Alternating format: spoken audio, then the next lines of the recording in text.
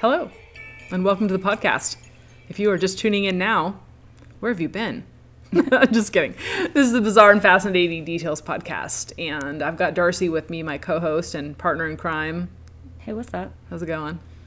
Good. We're having like a torrential downpour. I think maybe some tornado warnings outside right now. It's cool. Yee. That's frightening. Spring in the south. Good times. I just got done with volleyball. How'd it go? I'm dying. It was our last match of the season. The seasons are pretty short in this league. Oh, really? It's only like 6. I think it was only 6 matches. Do you do like playoffs too? No, they don't even do playoffs. They just do 6 Oh. matches, and then whoever's ranked at the top at the end of the season is the winner of the league. It's kind of weird. Oh, huh. Because I know, I we was did a little like bummed. six matches was about what we did. But, Volley like, was 8. Was it? Yeah. I just remember. And then you had well, I remember playoffs. that we 8 normal season matches, and then playoffs. Right. I remember. Yeah, I remember we had playoffs because that one team always brought And in then you that got a girl from trophy. the University of Hawaii. Right? That girl. Pissed me off. Oh. Actual college volleyball player at University of Hawaii. The ringer. And we're all like in our 30s trying to play like the good old days. Come on. The thing is, like, Get she outta here wasn't with like that. she wasn't like a D1 player, but she was. Yes, she was. No, she wasn't. No, She was on the beach volleyball team at University of Hawaii. I don't know. I don't. Okay, think we can disagree about the quality of her play, but she was on the beach volleyball team at University of Hawaii. It was the whole reason why the league started looking into the whole ringer thing to begin with, Mm-hmm. because you're not supposed to have subs in playoffs. Like, right. It's supposed to be have- somebody that's like anyway. Neither here So nor there. what they started doing was putting her on the roster, and she would just show up the last game only, Right. which is so ridiculous.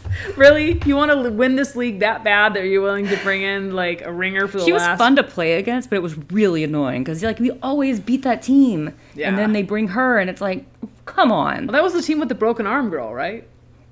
She was a random sub for them, but yeah, that was that team. That was bonkers. That was Her crazy. mom was really good too, though.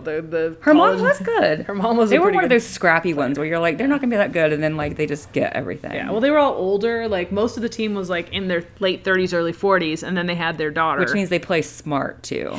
they were scrappy. They don't play fast like the young Scrappy kids do. They AF. play smart. Yeah, so it was interesting to play that, and this league is it's kind of mixed of some older gals and some younger gals, but I mean it's really intense, and I throwing myself around the court like I'm 20 years old. It was pretty intense. I'm pretty How you sore. feel the next day after doing that? My knees are just all banged up because I don't wear Yep. knee pads, and like You never wore knee pads. I never do, because Yeah. it's pretty much like if you can't get to the ball, like you don't need to be getting down on your knees for it. You know Like, what? And if you can get to the ball with your knee pads, you can get to the ball straight up without going onto your knees. But I do a lot of diving, and Again, like I'll we'll roll. disagree on the I do a lot of fundamentals of I do a that. lot of rolling. But typically, I don't end up with knee issues. I don't end up hitting my knees at all. I land and I I cushion it on my hip and my butt and my thighs and all that kind of stuff when I'm diving. So I'm not necessarily impacting my knees at all. But I had one play where the setter like called. She said, "Hi, it's high," and it sounded like she was saying mine. So I was going to let her have the ball. Then it came up free ball over the net, and she was saying, Why was "Hi, she telling you I it's don't high? know." You can see It was it's high. weird. And the thing is, you got the stupid masks on, so everything is muffled, and you can't hear what people are saying, and it's just like you're out of breath, and everything's challenging. So I thought she was saying mine, and so I let it go, and then I realized, oh, she's saying hi, and so I like dove for the ball at the last minute. And of course, my form was awful, and I landed on my knees and grabbed that ball, and you can get to the ball without. well, because I went at the last minute. With Like your knees, instead you can of get to the ball if I had without your knees. if I had had plenty of time to do it, if she had said go for it, Sure. you, I would have been more than fine. I had plenty of time because it was a high free ball over the net. It wasn't a Sure. hit. So Sure. I just like threw myself on the floor at the last minute to make sure the ball didn't die. Because you wanted to look cool. No, I did not look cool. Everybody looks cooler when I you looked dive. damn spastic. I really looked spastic. So anyway, enough about that. Yeah, we ended could literally do a whole episode just talking about. It was intense. Time It was playing a really volleyball good together. It's match. And I felt like it was like I'm starting to get my volleyball legs back. I'm starting to get back into the swing of nice. things, and it feels good. So anyway, What I would give to play again, like a legit game again. I don't know. But those days are done. I can't imagine being in that position. It sucks. It's horrible. It's like being told you can't have sex anymore to me. It just sounds awful. Awful. So, anyway, I'm going to talk about Madeleine McCann. McCann, by the way. McCann. Yeah. Sorry. Madeleine McCann. Sorry. I don't know why I said that. Ooh. That was weird. I think I was thinking of McCain, the... Meghan McCain. Yes. Yeah. Madeleine McCann. Madeleine Beth McCann was born May 12th, 2003 in England. And she was born in and lived in Rothley with her family. And she was a very pretty little blonde-haired, greenish blue-eyed girl with a birthmark on her left calf and a distinctive dark strip in the iris of her right eye. And I think a lot of people remember the images of this young girl after she disappeared, and seeing that, they were using it as a very distinctive feature to try to draw her apart and have somebody identify and find her. But Madeleine's mom and dad were doctors, and they were also practicing Roman Catholics. Her mother, Kate, graduated from medical school in 1992 and was a general practitioner, and her father, Gerald, got his medical degree in 2002 and has been a cardiologist since 2005. So the mom and dad met in 1993 and married in 1998, and they had Madeleine in 2003, and then they had a boy and a girl twin set in 2005. So fast forward to 2007. And the family, the McCann family, parents Kate and Gary, take their 2-year-old twins and their 3-year-old daughter on a family vacation in Portugal, which is not unusual for English and British people, citizens, to take vacations. Very popular, like, vacation spot. It's warm and sunny, and there's a lot of beach resort towns, and it's a very common thing for British citizens to do. And the vacation was super chill, and there was a group of people that had gone there together with their kids to relax, enjoy the warm weather, and get some sun at a beachside resort. And there are, I believe they said there were 9 adults and 8 children. And they all kind of were in this same little area. So it's May 3rd, 2007, around 8 p.m., and Kate and Jerry go to dinner with a group of friends. And this is a common occurrence for them. They reportedly ate at the same place every night. And the reason for this was it was super close to their apartment. It was only like a 2-minute walk back to the apartment. And they could... Wasn't it like the resort, like the restaurant at the resort? Or like right next to the resort or something like that? Yeah. Yeah. And it was kind of a little tapas type of a place. And it was super like laid back and chill. And it was like calm and cool enough for them to still be able to check on the kids periodically and feel safe with that. So on a typical night, they would feed the kids around 5, 6 o'clock-ish, and then they would wind them down. They would play sometimes, get the kids ready for bed, settle them in, have a few drinks, and then go out for a late dinner between 8 and 9 o'clock. And that was what they did this night. And according to reports, this group said that it wasn't uncommon for the parents to leave the kids alone sleeping, often with the door unlocked while they had dinner. And then this allowed the 9 adults to check in on the 8 kids periodically throughout the night. And there's kind of been a little bit of judgment here and there because a lot of people believe that you shouldn't leave a child alone like that. And well, it's the same particularly thing as leaving in the door Smart unlocked. case. Yeah. I mean, all these things that you say afterward that you should or shouldn't do. But I think they felt they were lulled into sort of a false sense of security. They left their doors unlocked. They checked on the kids periodically. They left them alone. I'm sure if any of them could take it back and go back and do it again, they would not do that. Of course. But I think in this instance, blaming the family and saying that they're negligent parents, I'm not so certain that this sort of a crime wouldn't happen at some point or another, regardless of the negligence factor. But let me just dive into this a little deeper. So while the couples sit at this tapas restaurant, the parents would take turns at regular intervals checking on the little kids. It's approximately a 2-minute walk back to the apartment where the McCann kids are staying, and they're doing this about every 20 minutes or so. Some of them had baby monitors, and some of them just checked on their kids every few minutes. But at 9 p.m. on the night of May 3rd, Jerry, Madeleine's dad, is the first to get up and check on the kids. He goes into the patio door and sees that the door of the children's room is ajar. And this is out of the ordinary since it's usually only open a crack. But he's like, maybe the wind blew it, or maybe one of the kids got up and pushed it or something like that. He looks in, sees that all 3 kids are safely tucked into their beds, and he's like, no big deal. Mm-hmm. So 9:30, Kate gets up to check on them next, and she's stopped by another one of the parents who insists on checking on the kids in her place, and there's nothing strange or out of the place on that trip either. 10 p.m., Kate gets up, and she goes to check on the kids for the next check. And she, like Jerry, sees the door has been open slightly more than usual. And she notes this, and then she reaches out to open the door, and the wind pulls it from her grasp and slams it.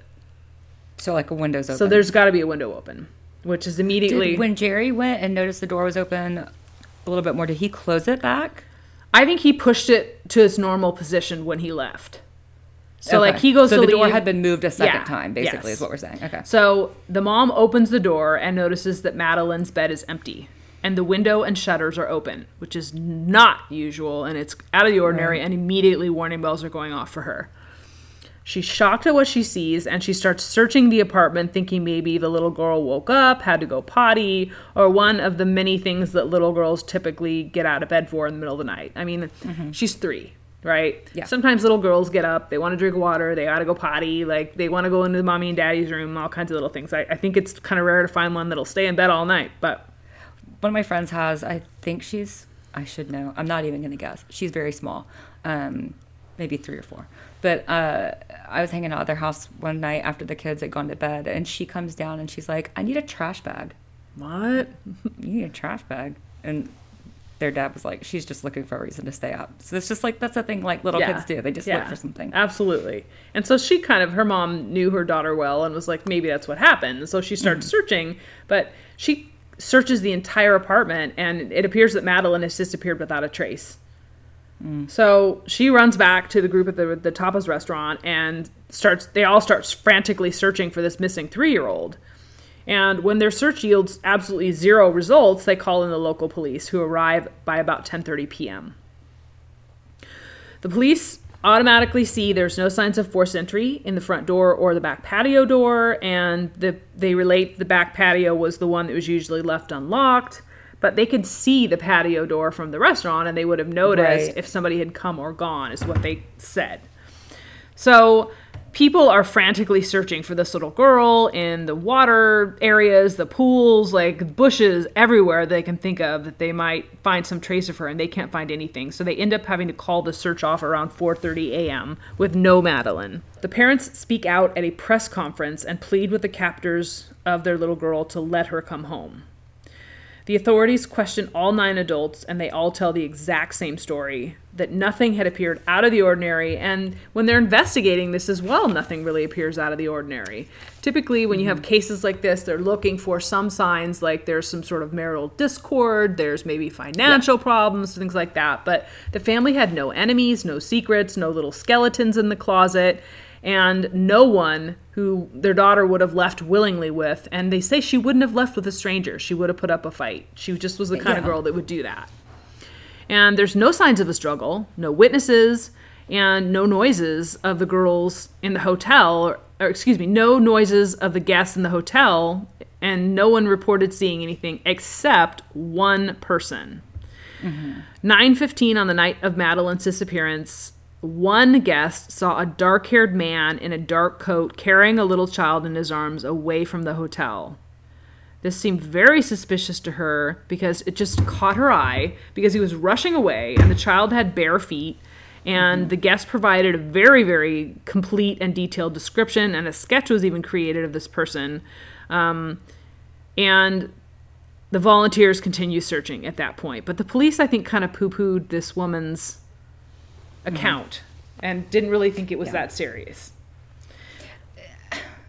So did you watch that Netflix special? I was going to bring that up later, but I personally did not watch that Netflix special. I watched, I didn't finish it, so I shouldn't, say too much about it, but it didn't sound like the police took the entire thing seriously. No. I think they were just like, yeah, whatever. Okay, next, sort of a thing, Right. is what what the family said as well. Right. And the detail I do remember distinctly is that when the witness saw this man carrying a child, that the detail I remember was that the child was barefoot. Like that's the thing that always stuck out to me. And that's that not would be something weird. that's usual. It's 9 o'clock. Yeah. It's after 9 o'clock at night, and there's somebody rushing away from the hotel with a child with bare feet, which seems very, Right. very unusual in my mind. But about a week after Madeline's disappearance, May 14th, 2007, police find a 34-year-old man who is a local property developer, and he becomes a suspect right away. And they question him, and he was super close to the event. His name is Robert Morat, and he reached out to assist with the investigation initially, which kind of drew some criticism and a critical eye on this guy. Always And, questionable. Yeah, it's always a little shady when people want to get Yeah. involved in investigations for stuff like this. But he just says he wants to help. And he has a child that's the same age. And he says that he has compassion for them. And they said that the man spotted earlier walking away was said to look a little bit like Robert. And it was in the direction of his house. So all of this seems super suspicious. And the man spotted also had a coat on, and most guests in that hotel area didn't wear coats because it was warm, and they were usually from cooler climates. And so they thought that whoever it was that did this was probably somebody who was from the area, not somebody who came in as a tourist. Yeah. But as we all know, this case went cold after a while, and police went back to the apartment initially of the McCanns, and they bring cadaver dogs. So it's interesting. They waited until August. This happened in May, and they waited till August to bring the sniffer dogs in, which doesn't make sense to me. Evidently, the apartment stayed vacant for about a month before it was rented out again, and more tourists came into town at that point. The same thing is they brought the cadaver dogs in to look at the car that the McCanns rented when they were there as well. And again, that car had been rented out since the McCanns had it, which kind of drew a little bit of criticism from people that were looking at this case. However, according to cadaver dog experts, the length of time wouldn't really be all that important since dogs can sniff out stuff from a long time ago, up to years ago. Right. If it's a cadaver, like if they're looking for dead tissue, Yeah. it doesn't matter how long something like that, the body hasn't been there. But the how do you dogs can smell distinguish it. between whether it's Madeline McCann's body or somebody else's body? Well, you can't, but what are the odds there's going to be two dead bodies? Yeah, that's in my that thought as well. But hotel room. they brought 2 dogs in. One was trained Yeah. to smell dead bodies, and the other was trained to smell blood. Okay. So- See, and now, because I was going to say, like, if they do, like, it's useless to bring in a dog that, like, is just looking for, like, a missing, like, a search and rescue dog. Yeah. Because there's already been too many people Yeah. in and out of that hotel room in Yeah. that car. But a cadaver dog and blood, that sounds reasonable. Yeah. Interestingly enough, though, both dogs indicated that they smelled death and blood in the apartment. And they also smelled it in Kate and Jerry's bedroom closet and in the rental car trunk, which seems super shady and suspicious, right? Like, why would there be the smell of decomposition and blood in the bedroom closet and in the rental car trunk? That seems so bonkers to me. And this causes the police to shift their investigation, putting Kate and Jerry as possible suspects. And they stayed in Portugal for quite a while did. after, right? They Because I remember certainly it being did. news when they went back to England. Yeah. But the most prevalent theory at the time by the police was that Madeline's parents gave her some sort of a sedative to knock her out. That way they could go have dinner and not be bothered by their hyperactive toddler. They also suspect that the couple gave her too much and she died as an accident. So they don't And that think they that they covered it up in some necessarily, way. yeah, exactly. I don't think they necessarily did it on purpose, but there was sort of a panic and they hid the body and then buried it weeks after, hiding her. And the reason the cadaver dogs alerted to the house and car was because they had hid her in the closet and then put her in the trunk and then took her away. But Was there any evidence that she was particularly hyperactive? Or are they just saying that? I mean, she's a 3-year-old kid. Yeah. Most Yeah. 3-year-old kids are pretty active and they want to play, they want to make a noise, they want to be Especially if kids. there's other kids around. Yeah. Crime scene specialists are doubtful of the theories of the police, though, because the scene had been closed off after Madeline disappeared, And it could have been anyone who rented the apartment or car. And then again, what are the odds, though, that there would be decomposition, odor, and blood? But then you also have to realize that cadaver dogs are not 100% accurate. And they sometimes can miss things or confuse evidence. So we also have to take that into consideration. There have been instances where cadaver dogs have literally been standing on top of a dead body and haven't alerted to it. So I think that not great. There can be some, confusion, and it's not 100% accurate. So we have to keep that in mind.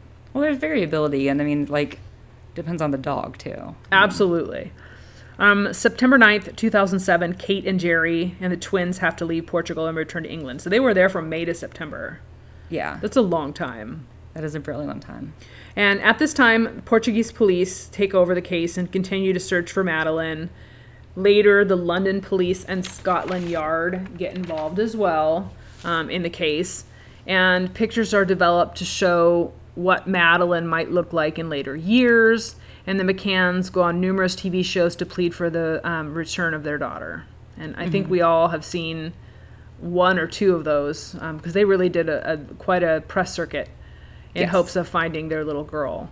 Fast forward summer of 2020, German officials announced they have someone in custody for Madeleine McCann's murder. And I think you remember when this initially came out. I do. It came out of nowhere. Yeah. June 2020, 40-year-old Christian Rubner is announced as Madeleine's possible killer. So this turns the case from a simple missing person search into a murder case overnight. So I think there was always sort of this hope and sort of a belief that Madeleine was still alive and there was no reason to think she was dead, and that they were hoping for her return, that maybe she'd been taken, sex trafficking sort of a thing, that sort of maybe a child pornography ring, something of that nature, I think was the thought, the prevalent thought by people looking in on it from the outside. But German officials announced that they have evidence, but they're not really specific as to what evidence that is. Right. I remember that. And it was some weird German thing. They could announce the charge they arrested him on. Yeah. But they couldn't announce how they thought he was linked to Madeleine McCann. Yeah. Well, and the good news is Rubner is already behind bars. He's serving a sentence for a 2005 sexual assault of a 72-year-old American woman, which is bonkers. The sentence is 7 years for that crime, and it is evident to a lot of people involved in this case that this guy was in the area at the time of Madeleine's disappearance. And they can prove that. Local authorities announced that Christian was a known sex offender and that he'd been traveling regularly back and forth between Germany and Portugal during the approximate time that Madeleine disappeared. He was also near the resort at the time of Madeleine's disappearance, and he drove a super distinctive vehicle, so people already clearly remembered him. So people clearly remembered him from this incident, and his cell phone also pinged off towers in the area. So police already had their eyes on him for theft, drug trafficking, and child sex crimes. He lived super close to Madeleine's apartment at the time of the crime and was seen near the crime at the time of Madeleine's disappearance. As I just mentioned, cell phone records also confirmed his presence in the area, and he immediately took off after the murder, which is one of those key acts that are super sketchy for people that are looking at suspects. Yes. And again, I didn't finish the special or whatever, but I remember they talked about how quickly they shut down the border of Portugal, because Portugal is very small. Yeah. It's tall, but it's thin. Yeah. So they shut down the border really, really, really quickly, and I remember them talking about that. But apparently, this guy somehow got through. Yeah, yeah. This Christian guy he has a super long rap sheet.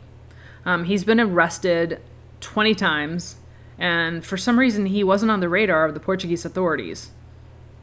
But in 1994, he molested a 6-year-old and was charged 2 years for that one. Then, there's a bunch of stuff that allegedly happened in between that. But 2017, he has child sexual abuse charges as well. He served a little over a year on that one. And then 2019 was that assault of the American woman. But, you hear about people not being allowed to go to certain countries because they have criminal records. Yeah. Why was he allowed to go to Portugal in the first place? You know what I mean? I don't know. I mean, clearly he wasn't doing it in a way that was super evident. And I think the borders there are a little bit different than the borders here in the U.S. and Canada. You know, like there really are quite extensive checkpoints from Canada to U.S. and from Mexico to U.S. Maybe you don't need a visa to travel between like Portugal and Germany. I think it's all part of the EU. Less restrictions there than there are here. And again, if you have knowledge of this and you want to correct us, please let us know. But it's my understanding that the borders are not the same as they would be here in the U.S. It's not as strict in a lot of places as it is here. In any case, he wasn't on the radar from the Portuguese authorities. And 2017, Madeleine's case has its 10-year anniversary, and this dude is sitting in a bar drinking, this Christian guy, and he sees information on the case on the local news and claims he knows what happened to Madeleine. And he tells this person, this friend of his, that he stalked the McCann apartment and took Madeleine after days of surveillance. So he's like full on just spilling it out everywhere, saying, I know what happened, I did this, blah, blah, blah, to this person with him at the bar. And then he shows this quote-unquote friend a video of himself raping a woman, most likely the American woman that he was convicted of. Oh my God. So his companion, not being a disgusting, worthless slug of a human being, immediately goes to the police and is like, hey, this guy is talking all kinds of stuff and he showed me this video and it's horrifying and you need to grab him because he's a bad dude. But evidently German authorities knew about this for years but kept it quiet while they gathered evidence. So they knew he was a suspect. They knew there was some bad stuff going on with him, and they're just keeping him under sort of a surveillance kind of a thing. As the case begins to heat up against Christian Rubner, it becomes evident that Madeleine was probably not this man's only murder victim. Yeah. May 2015, a 5-year-old named Inga Garrett is visiting friends with her family in Germany, and she disappears near some nearby woods. It sounds a lot like the Madeleine case. They searched for this little girl, and they never found her. February 2016, German police raid Christian's property, and they don't find the body of Inga, but they do find a dead dog buried on top of a bunch of USB drives. And they check out these USB drives and discover it's a massive trove of child pornography that this guy has hid. There are over 8,000 pieces of evidence that are recovered when they search this guy's property, along with some little girls' swimsuits and a bunch of other random stuff. They do not find any connections preliminarily, or that they're willing to release to the public for Inga, any connections to Inga, but they closed that case in 2017. But then after they find this connection in 2020, they reopened that case. So Inga Garrett's case is reopened. Police now suspect that this Christian guy, in addition to that, also possibly abducted a 6-year-old named Renee Hossie, who was on a holiday in June 1996. He vanished from a vacation in Portugal. They also reopened that case because he was in the area at the time as well. There's a Belgian case from July 1996, which was the murder of a 16-year-old girl on vacation in Belgium. She was last seen with a mysterious German man before they found her body. Oh my gosh. There are also numerous other cases that police have reopened with Christian as their main suspect. Rubiner is known to have frequented pedophile chat rooms and posted absolutely disgusting messages about abusing, killing, and torturing children. So this Christian guy, he's in a German prison for a few more years. This is going to allow the police to gather as much evidence as possible against him and test DNA gathered at the scenes of many of these crimes, which they didn't really have access to or the ability to test back in the early 90s, which is when they suspect he started his crime sprees. But most of these... How old is he now? He's in his 40s. I believe he's 43 now. So he was like a teenager in the 90s. I mean, that's when he started that. Isn't that just disgusting? He was probably like 17, 18 when he started doing this kind of stuff. Oh. And it's particularly interesting to me, this case in general, just now because it appears that we now have a strong suspect in custody. The family was also lambasted by social media, and I don't know if you remember that. There were people that were just absolutely brutal towards this family. They threatened to kidnap the McCann's other kids. People ran websites against them. One was arrested after spreading flyers in their village, accusing them of doing something to their daughter. Another crazy person overdosed on helium after being confronted with hundreds of anti-McCann tweets. What? Yeah, just weird stuff in this case. The family was criticized very widely for leaving their kids alone with the door unlocked. Again, they were just absolutely lambasted for that. And the club evidently offered babysitters and other childcare options. So people were like, why didn't they utilize that? Why did they put their kids in danger? And they wanted the McCanns prosecuted for child abandonment, child abuse, and all kinds of other things. They claimed that that if these people didn't have doctor money, that they would have been prosecuted, that they weren't because they were affluent. I remember, like, specifically the commentary about Kate. Like, it was just... Yeah, they say because she wasn't so bad. emotional, that, you know, they said she was too emotional sometimes. And sometimes she didn't Right. cry, and they were very, very critical of this woman. Other people accused the McCanns of selling their child. Like, I remember there was that widespread kind of speculation that this couple had sold their own child, which is like, you know, they're freaking doctors. Why would they need to sell their child for money? That just doesn't make any sense. They did. It had a very, too, and I remember, like, at the beginning of this, it had a very JonBenet Ramsey. It did. It really did. to I mean, it. why would there be cadaver and blood in the trunk and in the closet? That doesn't make Right. sense to me. Like, that's the part of this case that really kind of draws my attention is it seems suspicious. But the couple sued at least seven newspapers for libel, and they won most of these cases and got settlements from it. Were they, and this may not be part of anything you found, but were they part of the News of the World phone hacks? Do you remember that? I don't recall that. Do you remember that when they hacked all those people, though? I don't remember that. Like it's like some British, like, it's owned by the Murdochs, so like the same people that own Fox News, but it's like some really awful British tabloid, and they hacked like Prince William and Kate Middleton. They hacked like all these super, super famous people, and I feel like they hacked the McCanns. I didn't see anything on that. Okay. When I was You can take that out, researching. but... There was also a huge documentary that came out in 2019 on Netflix, which is the one that you are talking to, I believe.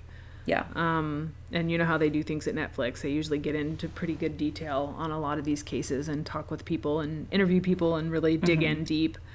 But the McCanns also set up Madeline's Fund in 2007 to assist with efforts to find their little girl, as well as a website. And the fund has been kind of investigated and criticized throughout the years because some people say they learned that McCanns used some of the funds to pay for part of their mortgage, and this is just, there's been so much criticism of this couple, and at the same time there have been sightings of Madeline, alleged sightings of her all over the world.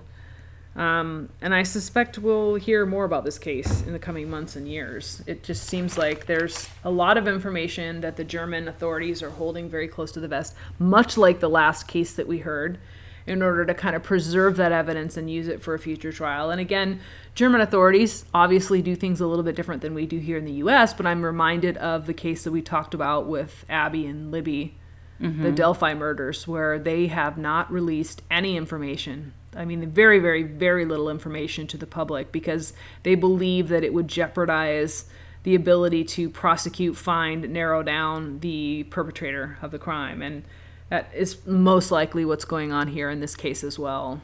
Right. I just looked this up, and they were victims of the News of the World hacking. So just kind of briefly, it's a British newspaper owned by Rupert Murdoch, and they were, in 2011, it was revealed that they had targeted, between 2005 and 2007, they had targeted celebrities, politicians, members of the British royal family, another murder victim, her phone, and victims of the July 7, 2005 London bombings. Like, it was just gross. And they did target the McCanns. Yeah, just gross that somebody would take advantage of a situation like that to try to get money or like get attention, or it's just gross. I mean, obviously these people have dealt with a significant tragedy in their lives, and losing a child, I mean, there's nothing you can do to recover, prepare, anything for that sort of a thing. And I feel a lot of compassion for this family. I'm curious as to why they would find blood evidence, cadaver evidence in the home and the trunk of the car, but, you know, barring that, it looks like this Christian Rubener guy could be a very viable candidate for having done this. He's a very disgusting, bad, awful person who's done a lot of really terrible things, and the authorities are liking him for being the primary suspect.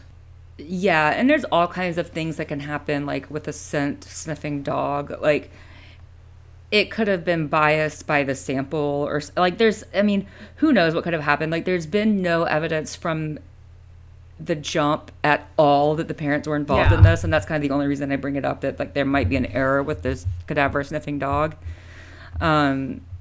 Because we also know that, like, in the case of like Casey Anthony, there was like the cadaver sniffing dog did, alert to decomposition in the trunk of her car, and she was acquitted, but I think we all kind of have a feeling about that, that she was involved in some sort of way. But like, it's not foolproof. I mean, it is a very subjective, you're relying on an animal that like you can't really communicate with, so there can be errors with it. I mean, it's very useful. I mean, dogs have obviously it's scientifically proven that dogs have they're not perfect senses of smell. They're not perfect. They do a lot of good, but I think we have to realize that they're not it's robots. They're not machines.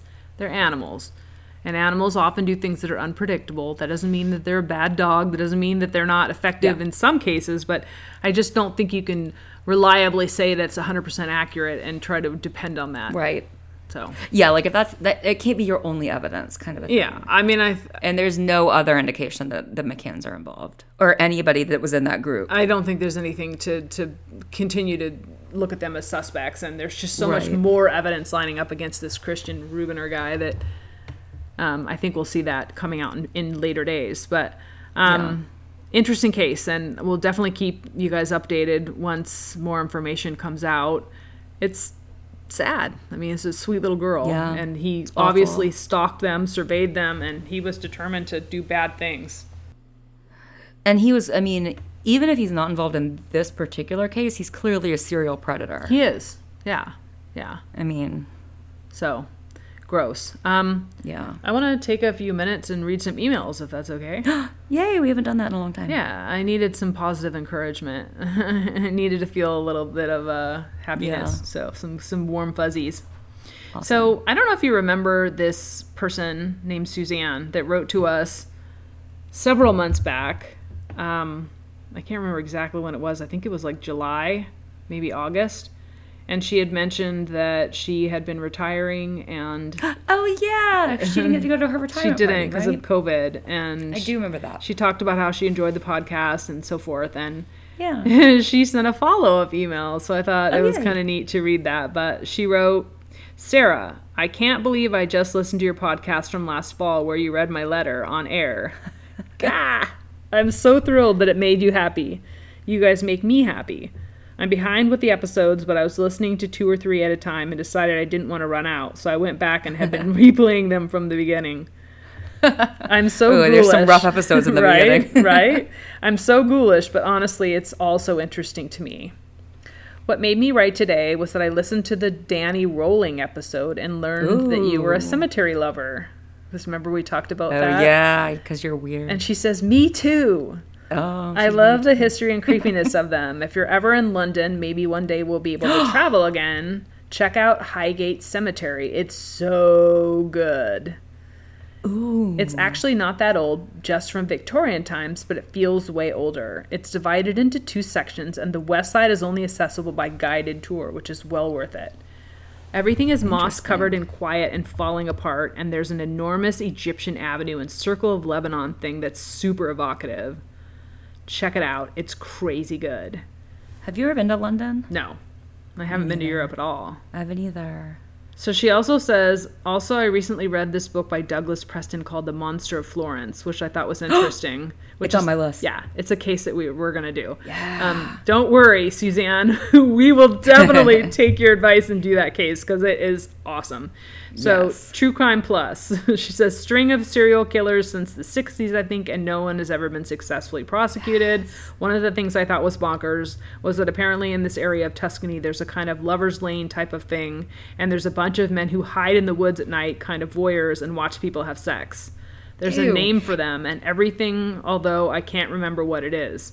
Any Hooters, wondered if you'd heard about this one and thought it could be good for your show.